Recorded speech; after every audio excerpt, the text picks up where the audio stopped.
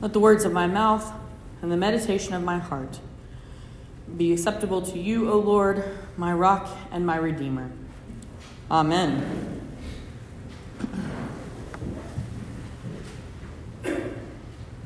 I still think about the day in one of my favorite seminary classes when one of my professors was discussing the first coming or advent of Christ. She was discussing the prophecies and all of the expectations of the coming Messiah, that he would be a warrior king that came in on a white steed with sword in hand, that he would lead Israel militarily in the overturning of the Roman forces, that he would be royalty, a man of power and influence. And then, instead, we get this tiny little babe born to a carpenter and a teenager in a manger in Bethlehem, a child who will live a very human life. And who could ever be scared of a baby? She asked. Well, yesterday, I spent a whole day in a room full of people who are pretty intimidated by a baby. Jordan and I went to a class held by the hospital for first-time parents. It was a crash course in parenting, how to feed them, soothe them, diaper and clean them. And yeah, it turns out little babies can be pretty scary. We talked a ton about neck support. A quarter of our class had never changed a diaper before. And the nurse spoke for a full 8 hours on how these tiny little tyrants are going to turn our lives upside down and make us fall in love with them. So to answer the question, who could ever be scared of a baby? The answer is a lot of people. And these babies aren't even the Son of God. Joseph had signed up to take the young girl Mary as his wife. He was a tradesman, a carpenter, so not wealthy, but definitely a man of some means. Mary and Joseph had completed the first ceremony of marriage, binding themselves to one another, and were officially betrothed. A betrothal could only be undone by death or divorce. So when Mary shows up pregnant, and Joseph knows it's not his, Joseph must have been terrified of everything this small baby meant. Joseph was a good and righteous man. He would have also known that he had every right to divorce Mary for adultery. Heck, under Jewish law, he could even have her publicly stoned to death.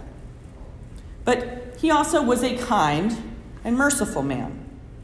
As such, he intended to divorce her quietly, to leave her to raise this baby in her parents' home. But before he can tell Mary, Joseph falls asleep and has a dream. And in this dream, an angel of the Lord appears to Joseph and says, "Joseph, son of David, do not be afraid to take Mary as your wife, for the child conceived in her is from the Holy Spirit. She will bear a son, and you are to name him Jesus, for he will save his people from their sins." Who could ever be scared of a baby? Joseph. I'm sure as apprehensive as Joseph was before, he is downright terrified now. He barely knew this Mary girl. And now he suddenly is being asked to raise the Son of God, the Messiah, as his own son. And this is before the time of ultrasounds. So who even knows if this kid is going to come out glowing or with wings or something? First-time dads are scared of babies anyway. Just think of how many times Joseph must have considered running away. But Joseph doesn't. Whether Joseph just shows an amazing amount of courage or the Holy Spirit empowers him to support Mary's call, Joseph sticks around. He completes the second part of the wedding ceremony with Mary. He helps her put on her compression socks when her legs start to swell. And he brings her barley bread and butter in the middle of the night when she wakes up starving at 3 a.m. And when that baby comes in the middle of the night in a manger in Bethlehem, Mary and Joseph together name him Jesus and fulfill the prophecy.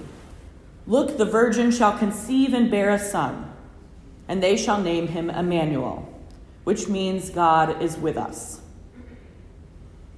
It is easy to read today's gospel and think of Christ's coming as being a single historical event that happened a long time ago in a land far, far away. The evangelist Matthew is definitely speaking to an audience of Jews, attempting to convince them that this Jesus guy is the fulfillment of Jewish prophecy. He does the gymnastics of linking Jesus to the line of David through Joseph, who takes him on as his adopted son through the naming of the child, and shows how Jesus came from the backwater town of Nazareth, Joseph's hometown, as foretold by Scripture. He will show Jesus, the Greek name for the Hebrew Yeshua or Joshua, which is derived from the verb to save, literally saving God's people during his ministry through healing, exorcism, and eventually saving them from their sins on the cross.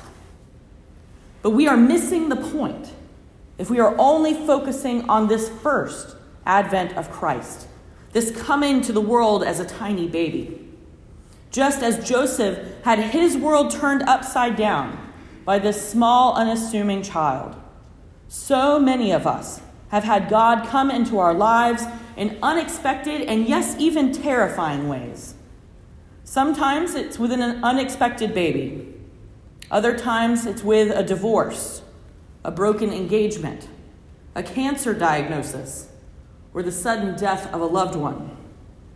Catastrophic, awful, and scary things can happen in our lives.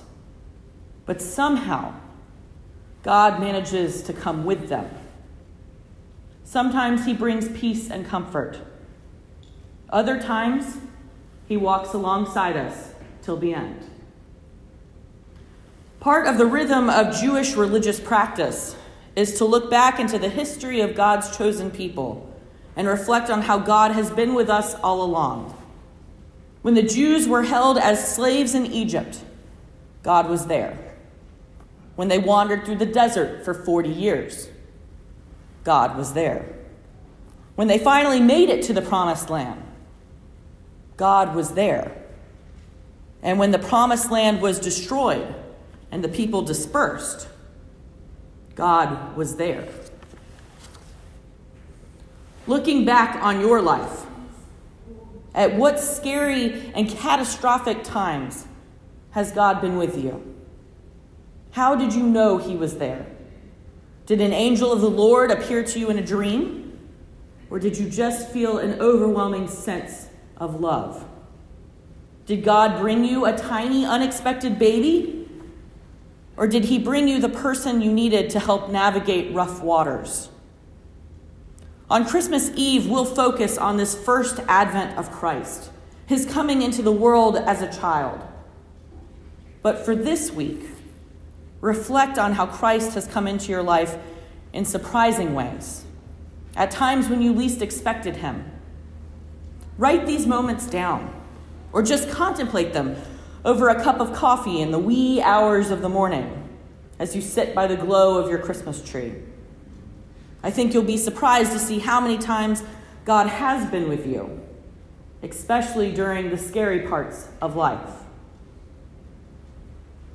All this took place to fulfill what had been spoken by the Lord through the prophet.